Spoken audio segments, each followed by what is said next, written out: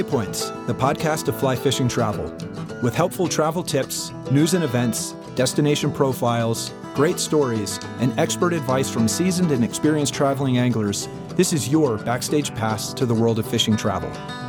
Waypoints is fueled by adventure and brought to you by Yellow Dog Fly Fishing, a hands-on specialty travel and booking company that delivers the industry's very best insider knowledge, logistical support, and trip preparation. Freshwater or saltwater, international or domestic, Yellow Dog has you covered. And now your host, Yellow Dog founder and director, Jim Klug. We're continuing our conversation with Rance Rathie and Travis Smith, the owners and founders of Patagonia River Guides. PRG is one of the largest, most established operations in all of South America, guiding hundreds of anglers each season on some of the most pristine, productive, and untouched waters in a region that stretches from the San Martin area in northern Argentine Patagonia all the way south to the fisheries of Rio Pico. Patagonia is a vast and largely uninhabited region of over 300,000 square miles that straddles both Argentina and Chile. Travis and Rance have spent more than 25 years exploring and fishing the area, along the way creating the most comprehensive and professional lodge, outfitting, and guiding operation in the region. Extending more than 1,000 miles through southern Argentina and spilling across the border into Chile, Patagonia is larger than the state of Texas, a place where the fish and wildlife far outnumber the resident human population. Patagonia River Guides is American-owned and operated by Rance and Travis, native Montanans and lifelong fishermen who have been guiding anglers professionally since their teens. Following our first episode, where Rance and Travis shared stories from their early years and talked about how they found their way to Argentina to create the business they have today, this episode will focus more on the nitty-gritty and the technical aspects of fishing in Argentine Patagonia. When to go, what to bring, what to expect, and detailed advice on how to plan a trip that truly taps into the best the region has to offer. Gentlemen, thanks for joining us for part 2, and thanks for continuing the conversation. Thanks, Jim. Great to be here. Yep. Well, in episode 1, we talked a lot about how you guys got your start, how you found your way, first of all, to the sport of fly fishing, then the business, and eventually down to Argentina and to create what you've created today.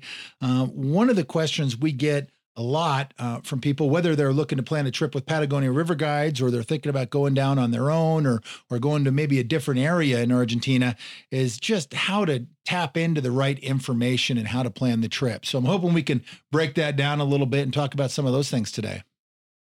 Well, your first trip down there, if you're thinking about going to Patagonia, you definitely want to do your research. It seems like the type of place you can go down and do it on your own. And you definitely can, but it's not that easy. So being prepared, knowing what you're getting yourself into, knowing what you should pack and prepare for it is really important, as you say. And I think, you guys at Yellow Dog provide a lot of those resources. I think you can find a lot on your blog. I think you can find a lot on the website. Ours too, of course, but we don't lay it all out there on the website. And so there are certainly a lot of things that people want to be aware of and want to prepare for their first trip to Patagonia. Well, and that actually brings up kind of an interesting point, because these days there are certainly a lot more outfitters, lodges, and guides down there than there used to be. And it almost seems like you can't pick up a fishing magazine or surf the web without finding numerous ads for different programs and operations in Patagonia. And of course, every single one of these operations claims to offer the very best fishing that you can find. So a question for you is, how does one go about selecting the best area and finding the best lodge or outfitting options? Whether they're booking with PRG or not, how can anglers kind of cut through the noise to find a legitimate path forward with a trip package?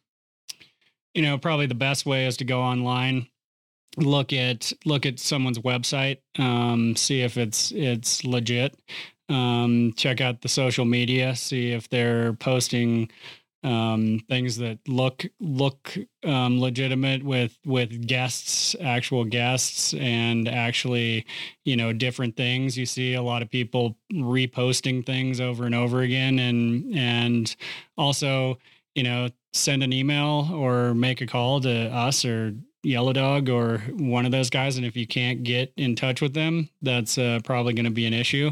So it, just like Rance said, do as much research as you possibly can, look at, where you might want to go and talk to somebody that does it. All the guys at Yellow Dog that work with the Patagonia portion of the business. They have all been to the places, and they can kind of cut through the BS that some of these websites might have. Yeah. And, we always tell people, don't be afraid to ask for references. You take a longstanding operation like yours. I mean, you guys have dealt with thousands and thousands of clients over the years. And, if you're wondering about the legitimacy of an operation or an agent or a program, ask for past client references. That's a great way to find out who's legit and who isn't. Yeah, totally. And I think, any reputable outfitter will have one probably in the state, if not in the same city or town that the person needs a reference from. And I think if you get to that far where you're like, we know a guy in Indianapolis, or we know a guy in Baton Rouge, that's a pretty good deal because you probably already know him. I mean, this is a small industry. It is a small industry and a small collection of people that love to travel the world, for sure. Yeah. Well, Rance, let me ask you this, since we're kind of getting more into the how, what, when of fishing in Patagonia. Let's start off by talking travel logistics. If someone wants to make the trip south to fish with PRG and they're coming from the States, tell us a little bit about the journey and how are we getting there? Yeah. So it's always a thing. I mean, we're at the end of the earth. We're 6,500 miles south of Montana. But it's not that far, in terms of travel. And I'll tell you why. You've got to get to Miami, you got to get to Dallas, you got to get to Houston, maybe Los Angeles, maybe New York. And then you have an overnight flight into Buenos Aires. If you can sleep on the plane, Ambien helps, glass of wine helps. You're already halfway through the journey. So you're waking up in Buenos Aires, usually around 7, 8 in the morning. You transfer airports and you take a 2-hour take a 2-hour commercial flight to one of 3 or 4 airports in Patagonia. So flying time, you're looking at about 12 hours. Travel time, you're looking overall probably about 20 hours, but you get to sleep overnight. So just like being a kid in a car, the sooner you sleep, the shorter the trip is. But it's not a hard travel, and specifically because you're not changing time zones. It's 1 hour east of East Coast, so you're not going to get jet lag unless you're coming way from the West Coast. You might feel a little bit, but essentially it's not as difficult as many people might think. Well, and you bring up a great point, Rance, because a lot of times if we're, heading east-west over to the Indian Ocean or to Africa or to Europe, you are jumping so many time zones that it does kick your ass a little bit. Yeah. And, here we're flying north-south. And so your internal clock isn't as messed up even when you arrive. And that's a huge thing. You can kind of hit the ground running and not have that multi-day, entry process. Yeah. One of the cool things is, I mean, as you know, it screws you up a little bit only in the sense that you're coming out of winter and you're used to it being dark at 5 and you get down there and it's dark at like 11 at night. And this is kind of a cool thing about getting out of winter and taking sort of the time to travel to a place like Patagonia is you're really adding hours to your day and you're getting a second summer. And this sun's really good for people coming out of winter. It is. And those long days are huge. It's like Montana in the summer. I mean, it stays late. Or light so late that, coming out of the darkness of our cold winter months, it's kind of a treat. One thing that we always recommend when people are making the trip down, especially if it's their first trip to Argentina, you're obviously flying to Buenos Aires, and we're big fans of spending a day or two in Buenos Aires. I mean, it's such an amazing city. There's so much to see. Talk to us a little bit about what BA has to offer as a city and as kind of a good way to, arrive in the country, relax for a day or two before continuing on to your destination. So when you land in BA at 7 or 8 in the morning, we have people that will pick you up at the airport. They'll be standing there with your name on a sign and they pick you up, grab your luggage. If you're staying the night, they'll take you to your hotel right downtown. And the Buenos Aires is a great cultural area. It's a really metropolitan city. It's much like Paris or it's a really cool place, and the people are extremely nice. The food is excellent, and it's a great way to hit the country, kind of unwind, spend the night, get up in the morning, and fly down to Patagonia and be very refreshed when you get there.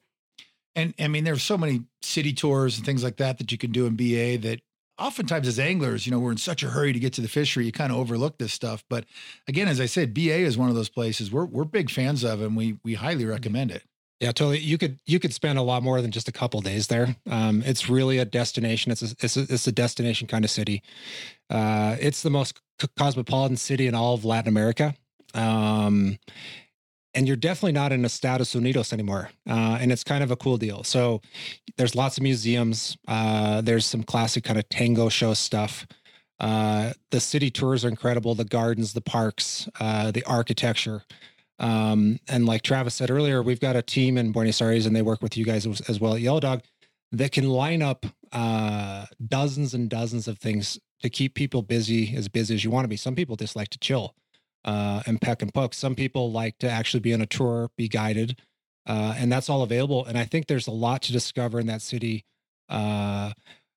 food-wise, wine-wise, culturally, art, museums, you name it.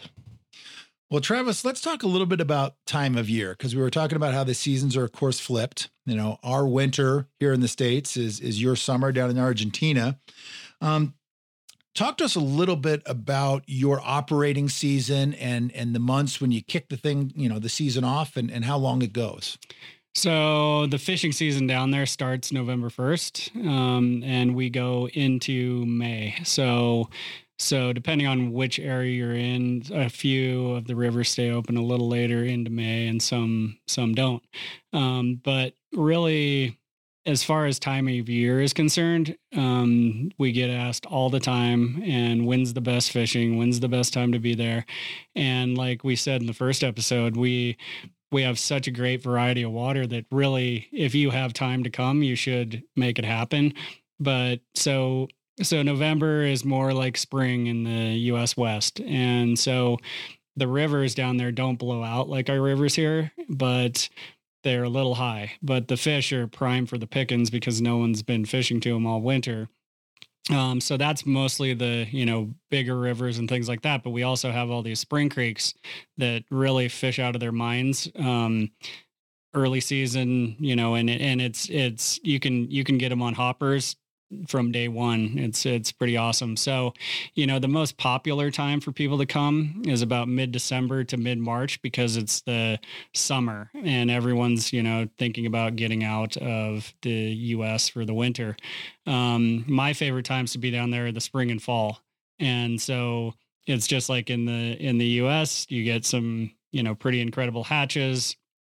You have the cooler weather at night. It's and the fish are very hungry, whether it's early or, in April when they're getting ready for the cold winter. So we also have in the fall, we have a great cast and blast program with quail, and we also do red stag. And so if you come after March 15th, you can have a chance to go and shoot quail one day and then go fish one day. And it's really, really a great program, and it's really popular with us. Well, one thing about Patagonia, and we talked about this in the intro to our first episode, is that if you've never been down there before, but you have either grown up in the Western U.S. or spent a lot of time fishing out here, you arrive down there and there's almost this kind of sense of the familiar. It looks in certain areas like parts of Montana, parts of Idaho. And as far as translating to the conditions down there, Rance, talk to us a little bit how that compares. Well, you're right. Everybody says like, whoa, this looks like the Big Hole Valley, or this looks like the Madison Valley, or this looks like something. And there is some familiar parts geographically. And everybody can find those because the region is so diverse. And so we talked about in the first episode about having rainforest, big mountain valleys, and then desert. We're basically talking about pinching the entire Pacific Northwest of the United States with Montana, Idaho, and Wyoming, and adding in a little Nevada into this thing too. So it's not that hard to really find something you're familiar with. And that's why people describe and compare it to something in the United States. Montana comes up the most because we're really similar. It's really a lot of desert, big mountain stuff. The big difference that I want to point out with Patagonia is that it's temperate. And many people think it's cold into the earth. And if you go a couple 100 miles south of our southern operation, you've got real ice fields. But there's a defined line, I guess, right between Trevelin and the Escala area and Rio Pico, where the vegetation changes. And then past Rio Pico, you get into this sort of glacial stuff. But in general, going back to where we're at in central and northern Patagonia, these valleys are between 1,200 and 1,800 feet. Here in Bozeman, we're looking at 5,000 feet. So you're more temperate, never gets as hot and never gets as cold. And so one of the things really important to point out is it's not as cold as people think. It's actually warmer than people think. And, if you sort of think about walking around at 1,200 feet in comparison to 5,000, you get a pretty good idea. Where we're at in Trevelin and Escala, for example, we've got green grass all winter. And it's a really temperate, beautiful, amazing climate. And how about, and obviously, you're all over the place on weather when you have a conversation about that. But one thing that really defines Montana and the Northern Rockies is you can get these crazy wild swings in weather where it can go from super hot to snowing in July. And this is a hard question to answer, but what's kind of the typical weather conditions that people can expect when they go down to fish during the majority of the season? So, I mean, we're in the mountains, so you never know what the weather's going to be like. We have been snowed on, and then it's 80 degrees 2 days later. So it can be like Montana, Idaho, Wyoming. But it's also typically, I'd say, in the mid 70s in the middle of the summer. So, early December through mid March. And then in the earlier part of season and the later part of season, it can, 65 to 70 is a probably average temperature during the day, and it can drop down to 40 at night, but it's never super cold. You might have a sweater on when you're sitting on the porch in the evening, and you may get rained on during the day, so you just want to be prepared. But your average temperatures are pretty darn nice. Well, as far as the temperatures, this is a good lead into this. Hatches and a lot of anglers always want to talk about the hatches in your area. Is this something that people really need to think a lot about when you go down? How important is it? Depending on the different time of the season, we talked a little bit at the end of the last episode about the differences between Argentina and Chile. You guys have more hatches, a much wider variety of hatches, but talk about the importance of hatch-specific fishing situations in your areas. Well, it's important if you're looking to go fish to rising fish, to do your research. Patagonia doesn't have the insect life that we have in Montana, although the bugs are the same. If you're looking specifically to try to mimic Silver Creek or the Henry's Fork or the Missouri, which are great fisheries with hatches, you want to give somebody a call and you want to talk to us about what you're expecting and what you want to do. Some people like to wait for fish to rise and fish to them, and we've got those fisheries. It's important to point out though that most of Patagonia is more of a terrestrial driven fishery, almost all of them. And we're talking about hoppers and crickets and beetles and ants and unidentified flying objects, giant beetles, dragonflies. We've got all kinds of cool terrestrials, and they run really from late spring all the way into fall. And since, I was just talking about, it doesn't get as cold as it gets in Montana, these things will have hoppers all the way till the end of the season. But it's important if you're looking for a specific type of fishing, if you want to do match the hatch dry fly fishing, to talk to somebody, and we've got those fisheries. So how about gear? If I'm coming down for the first time, do I need to bring all of my gear? Do lodges and guides typically have it available? I know you guys have a pretty extensive program that I'd love to hear you talk about for a minute here. But as far as bringing stuff down, what do people need to be aware of when they're heading south?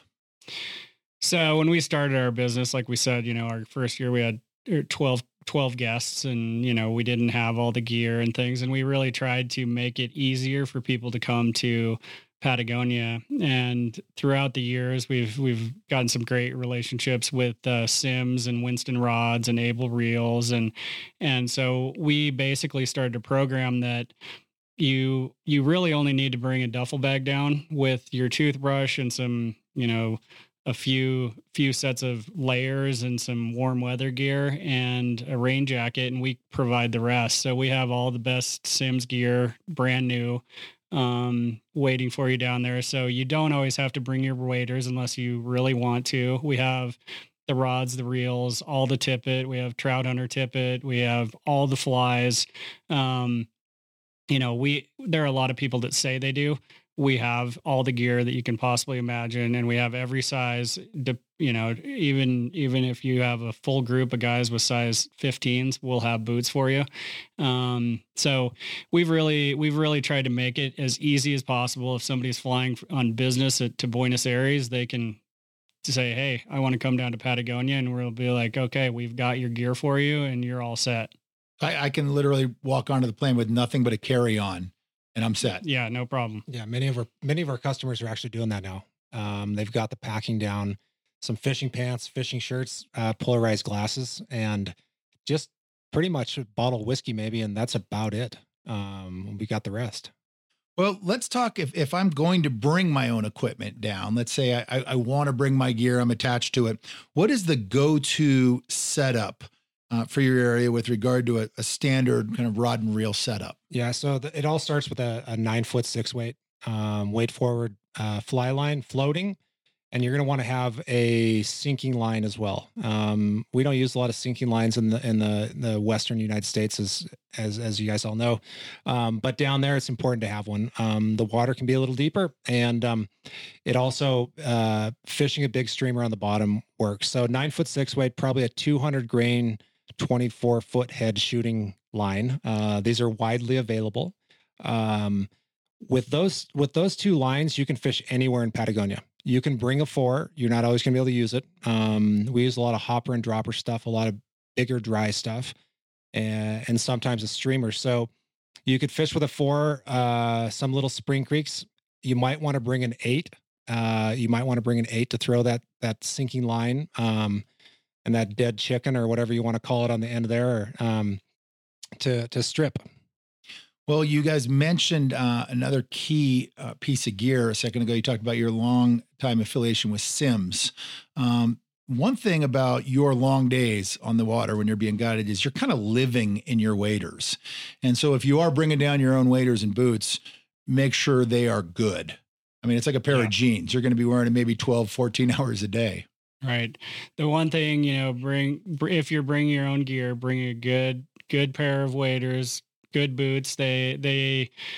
You're supposed to bring new boots into the country, and you're not supposed to bring felt. So, you know, a new pair of wading boots with rubber soles. You want a great rain jacket because you never know. Hopefully you don't have to wear it much. But it's always good to have it and not need it than need it and not have it.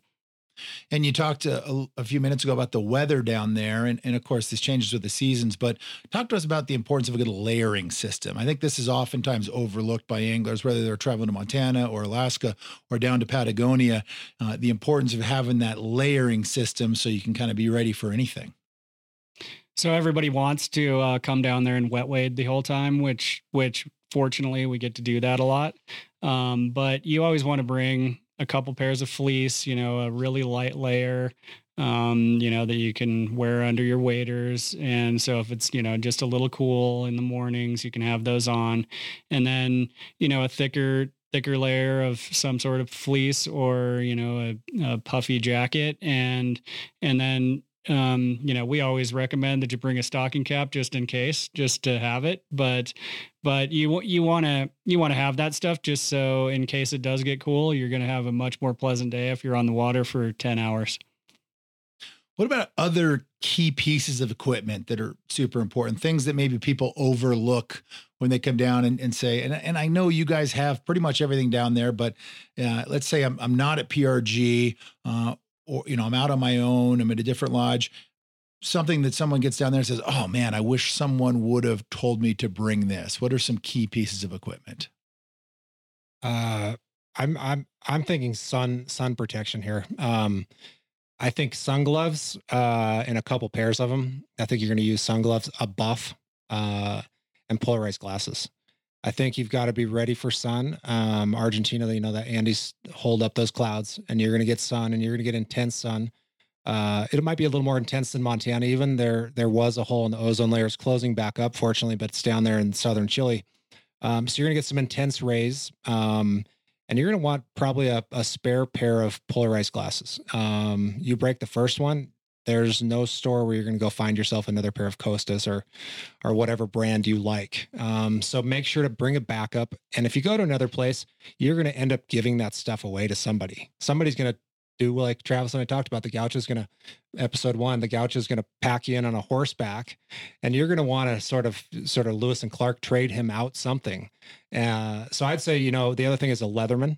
And I might bring a Leatherman. I might bring actually 2 more of them, maybe not the most expensive ones, because you'll find somebody that's going to help you, whether it's a flat tire, whether it's finding that fishing place, whether it's doing something, whether it's cooking you an asado, and you're going to want to sort of give him something. And money's not always the best thing. It's always some cool deal, Leatherman happen to be those things, polarized glasses, an extra fly line if it's a fisherman. So take a couple things down, I would say sun protection first off, and then think about like, in case I need it, I'll use this. But in case I find what he's telling me right now, that person, those people, that place, I've got something I can kind of leave my legacy there. Yeah, that's good advice, really, anywhere you travel in the world. Oh, I love that.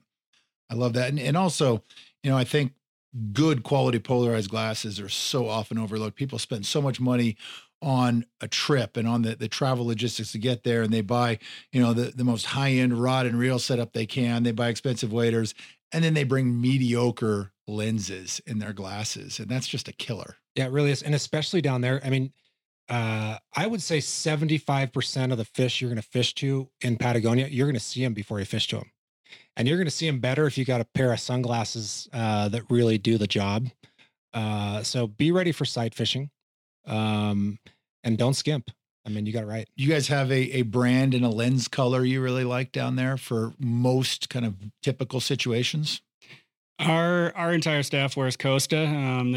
They're great. Of course you want glass lenses. I think the difference in lens color, a lot of guys like the copper lens. I don't know about Rance. I like to try some different colors from time to time and just see if they work any differently. And all of their stuff is really good.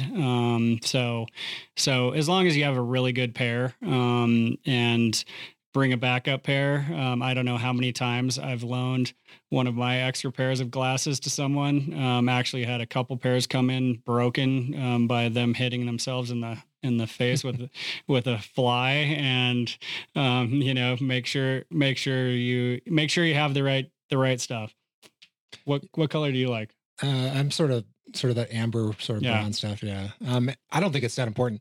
The other thing to bring up, is the extra fly line.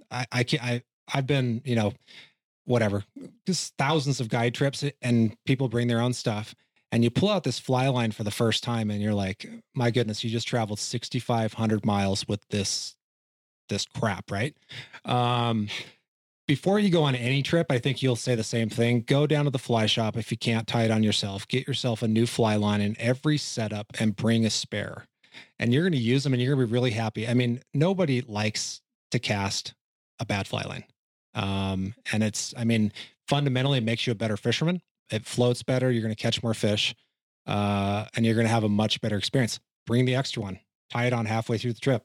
Absolutely. And you spend $800 or $900 on a new rod, the same amount on a new reel. And then you say, oh, I've got that 5-weight from, 10 years ago. That thing looks like it'll still perform. I'll just go and put that on my new setup. And it's such a fail. Yeah, forget about it. Well, let's talk a little bit about flies. And I know we could do a whole program just on talking about fly patterns for Patagonia. But do you guys have a handful of go-to patterns you love down there? And again, I know when a client shows up to PRG, that's all covered. You got your guides have everything you're going to need. But is there a handful of just super important kind of go-to patterns that you guys love for your region? Yeah, I think you can get away. I think you can get away with, maybe a half a dozen really good flies, and they've got to be, rubber-legged dry flies. We're talking a fly that I originally tied a long time ago called the Gypsy King. But there's a lot of stuff. It's kind of in the Matamex genre, but dark and foam. So big black foam, all sizes of foam. you're going to want to have some standard nymphs. We're talking about pheasant tails and prince nymphs. You don't have to get too fancy. And you're going to want to have some streamers, rubber-legged and darker colored streamers. You mentioned the first episode, the box of white ones. The white ones don't work very good. So try to stay dark. I think it's a lot to do with the sun, the clarity of the water, that the fish really are more into dark flies. So if you stay on the dark side of flies, you're going to be better off.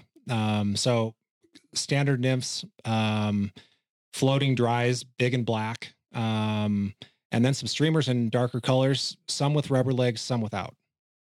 And, we do provide all the stuff down there, but we always recommend that if somebody's got a favorite fly or something cool that's new, to bring a dozen of them down. And, it's the same thing with the Leatherman. If you find that fly and you're out with that guide, they're going to be really happy that they have a couple extras of those to try out the next week. So, we have a thing down there called a Pancora crab that lives mostly on the east side of the Continental Divide, and they even live in our spring creeks and things, and they're this big crab that the fish just go absolutely nuts for. And so the streamer with the rubber legs, that's one of the things they're really going for, which makes the area unique.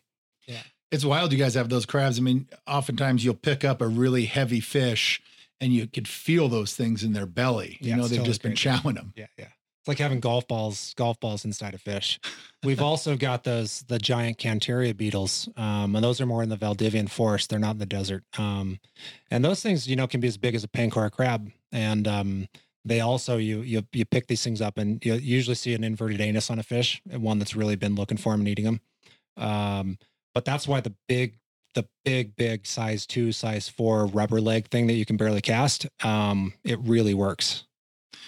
Travis, talk to us a little bit about overall trip cost. So where does PRG and kind of the typical Patagonian lodge destination rate compared to some of the other well-known freshwater destinations around the world, whether it's Montana or Alaska or New Zealand? Where does Patagonia kind of come in for, say, a 7 to 10 day trip? So we have such different places that you can go, and we have something for everyone, but our pricing is anywhere from about $5,000 to $8,400 for 7 nights, 6 days. I think we're pretty much right in the middle of, your typical Western trip. If you're going to a fly shop and just getting guides, you still are eating out and doing all this things. So we're all inclusive. We include everything from everything, basically, the wine, the liquor, everything's included. So you're not getting that extra amount. Most Alaskan destinations are a little more, and a lot of places that say they charge a little less charge you for those things. And so we don't hide any of the things that we're going to charge for. And I think we're right in the ballpark for your average trip. Yeah, totally. It seems like it might be a little more than a Western U.S. trip, certainly less than a full-blown Alaska package.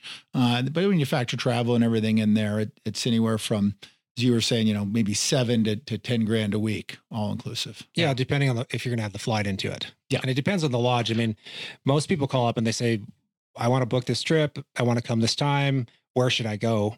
And the first thing comes to mind is you say, it's not really necessarily what do you want to spend, but do you want to go, you want the high end stuff, or do you want the basic or the authentic stuff?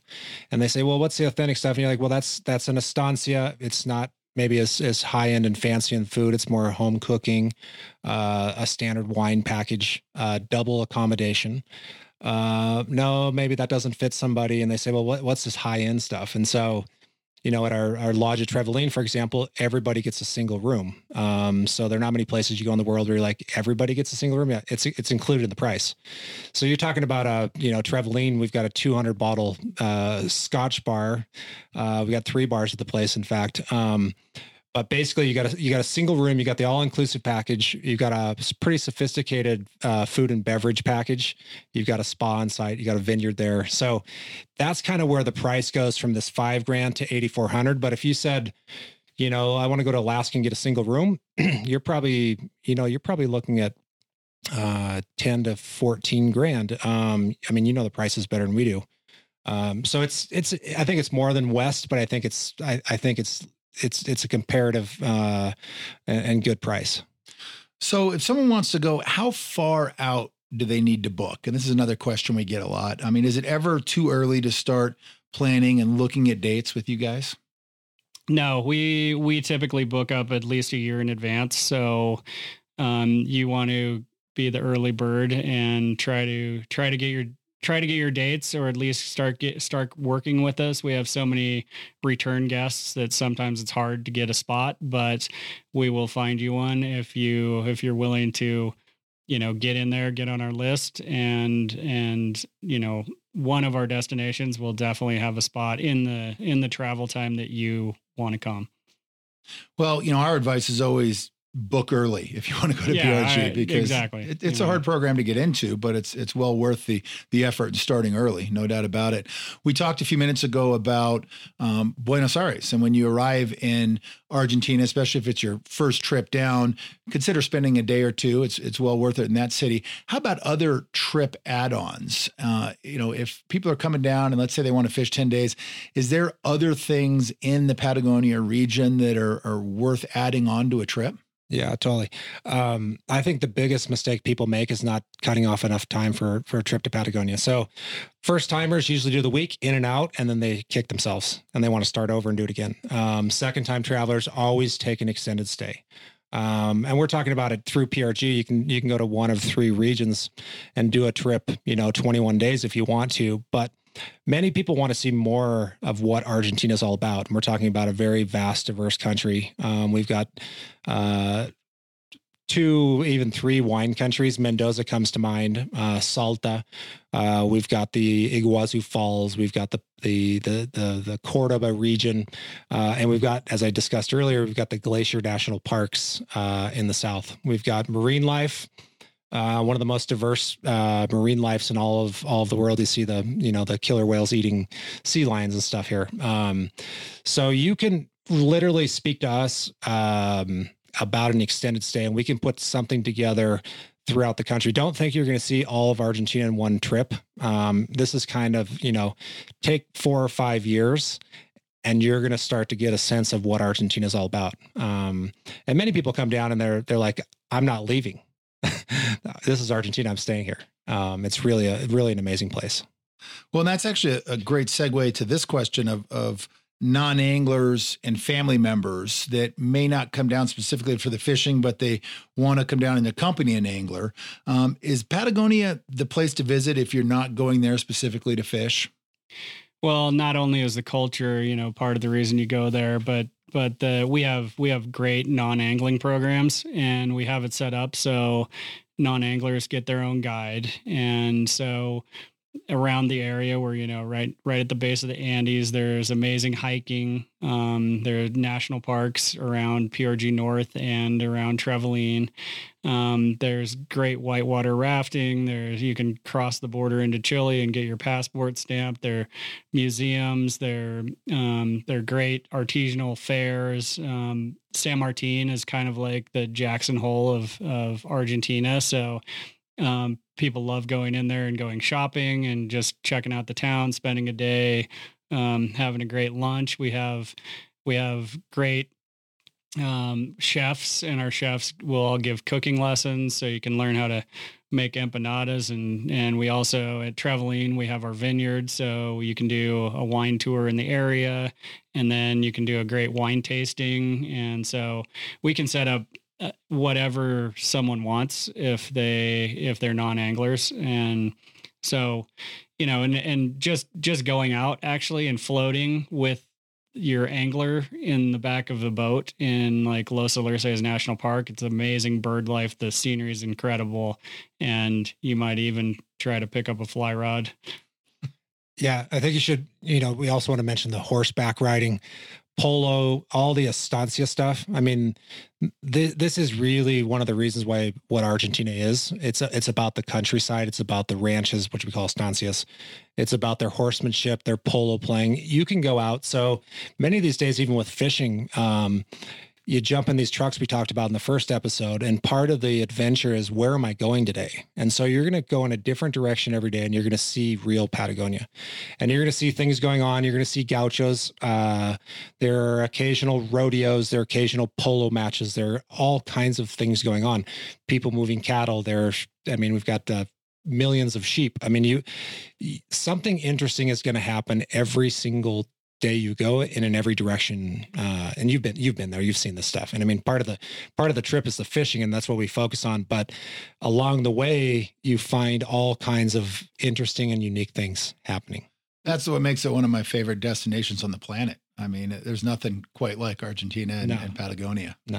And one other thing I'd like to put, the climate being so diverse with the rainforest and the desert and everything, it's actually a birder's dream down there. We have several guests that have their binoculars around their necks all the time.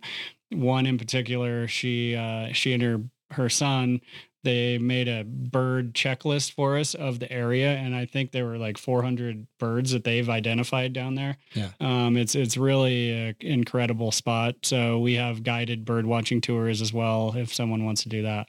Nice. Well, we talked a little bit about the travel involved in flying specifically from the U.S. down to Argentina, and kind of the misconception that, this is a really long, arduous journey. Not the case at all. What are some other misconceptions that people might hold somebody back from booking a trip to Patagonia? I think many people, Argentines, they speak Spanish, that maybe they can't travel around because they don't speak Spanish. But I think one of the things they'd find out is that the majority, more than 50% of the Argentines study English and speak really good English. And so no matter if you're traveling around, driving on your own, fishing on your own, this, that, and the other, there's enough people that speak English and that are eager to speak to you. As soon as you speak a little Spanish, I think you lose a little bit in terms of the hospitality of the Argentines. They kind of want to take you under their wing and speak to you. So I think Spanish being like a no, I'm going to go to New Zealand because I speak English and they speak English too.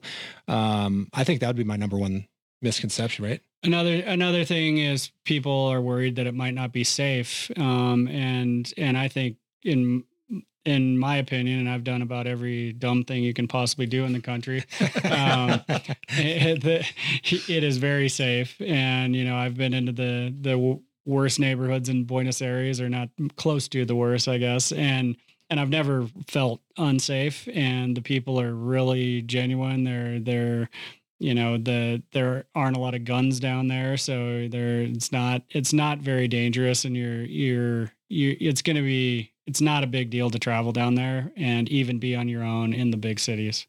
As long as you're not rooting for the wrong soccer team in the wrong neighborhood. True. Yeah, right. Well, we closed out the last episode and I asked you guys about how you think the fishing has changed over the last 25 years since you've been guiding and fishing down there.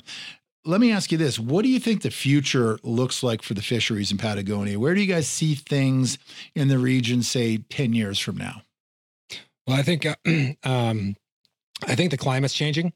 I think it's getting warmer, which is actually good for the traveling angler. I think from the first time we went down there, we used to live in a sweater. We're to the point now where we planted a vineyard in an area that's never had a vineyard. We really pioneered something. And, we went from basically a region you wouldn't even have considered it to now you can have a vineyard in this area. So that's how much it's changed just in 20 years. I think over the long term, we're talking hundreds of years. It may have an effect on trout fishing, but I think over the next 10 years, we're totally fine. One of the things I'm worried about is sort of encroachment of just normal population. And so we've seen it here in Montana. Travis and I, growing up here, some rivers you flow, you see a house almost around every bend, and a lot of them sitting right on it. We got castles on the upper Big Hole now.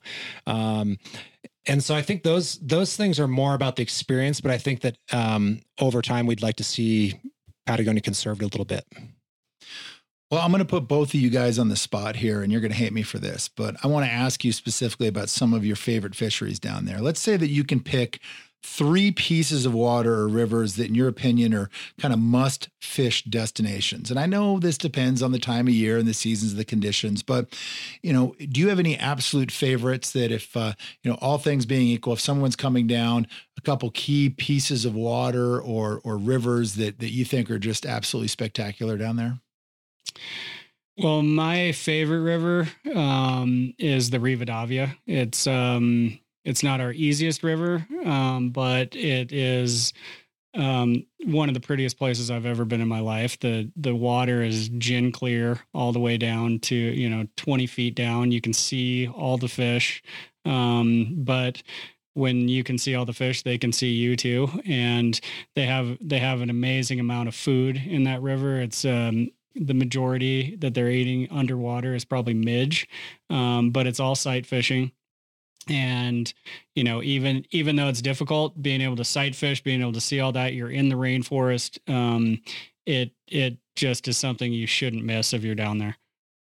Yeah. So some things that come to my mind, I think I want to talk about like unique hatches and weird stuff that happens. There's a river at PRG North called the Kojankura, and they get a minnow run, and it goes through February into March, and these small Pujian minnows migrate up the river, and you will see rainbow trout and brown trout work together like marine animals, pushing these minnows up onto a shoal and then crushing them. This is stuff somebody has to see. I think that we haven't talked a lot about lake fishing, but I can tell you lake number 2 in Rio Pico would be on the top of my list as one place. If you want to go out and try to battle with a rainbow, this is the real deal. We're talking rainbows that go from the high 20-inch range into the mid 30s that are, you would think they came from the ocean. They're bright silver. And they're everything you can do to land on 0x 12 to 15 pound tippet.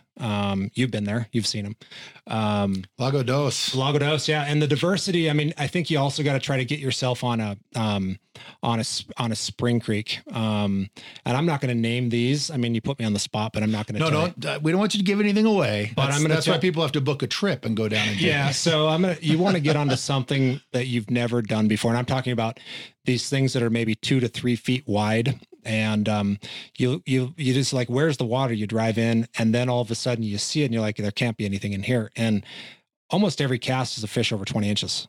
And obviously these are not on the map. These aren't on social media. These are sort of those secret little deals. So those are like 3 things that come to my mind of what you really want to do, and places you want to look for. All right. So 3 other things right here. I want from you guys, you can answer this collectively if you want, 3 final takeaways, 3 key pieces of advice for planning a successful trip to Patagonia, be it to fish with PRG or to another Argentine destination. What are 3 things you can share with our listeners that'll make for a better overall experience? I think, come with your mind open, get ready to relax and forget about the rest of the world. And anytime you have a chance to go, you should get on a plane and try to go down there. So don't wait. The time is now, and just do it. Yeah. And, we already talked about this a little bit, but take more time. Don't go for a week. Don't go for 2 weeks. If you can take 3 weeks, take your 3 weeks, take advantage of that international flight, and take your time. If you're doing this on your own or not, you kind of want to spend some time. And if you do it on your own, you're going to need the extra 3 weeks. So I think time. Yeah, definitely. The longer, the better. You're going to love it. Most everyone leaves wanting more. Well, and to your point of pick a time and do it. That's one of the biggest holdups. So many people say, oh, it's been on my bucket list, so eventually I'm going to get down there. But I always love the Warren Miller quote from the World of Skiing that if you don't do it this year, you'll just be another year older when you finally do. So, make it happen. Go down. It is well worth it. And it is hands down one of my favorite destinations on the planet. Yeah. So final question for you guys.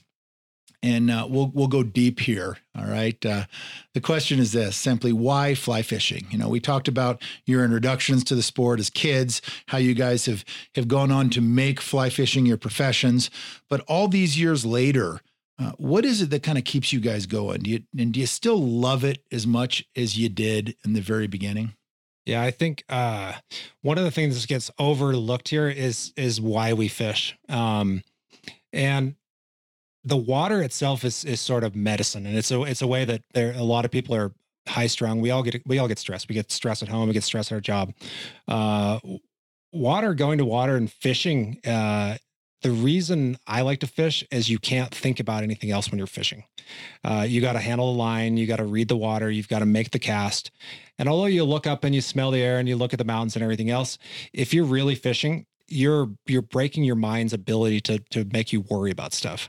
And it may be your health, and maybe your wife, maybe your job. And we get customers all the time that come down. Literally every week. They walk off the plane, they walk into the lodge. They're all fired up, and they're fired up in one way or another. They're fired up because they love fishing, or they're fired up because they're just totally out of whack, stressed out, coming out of a city.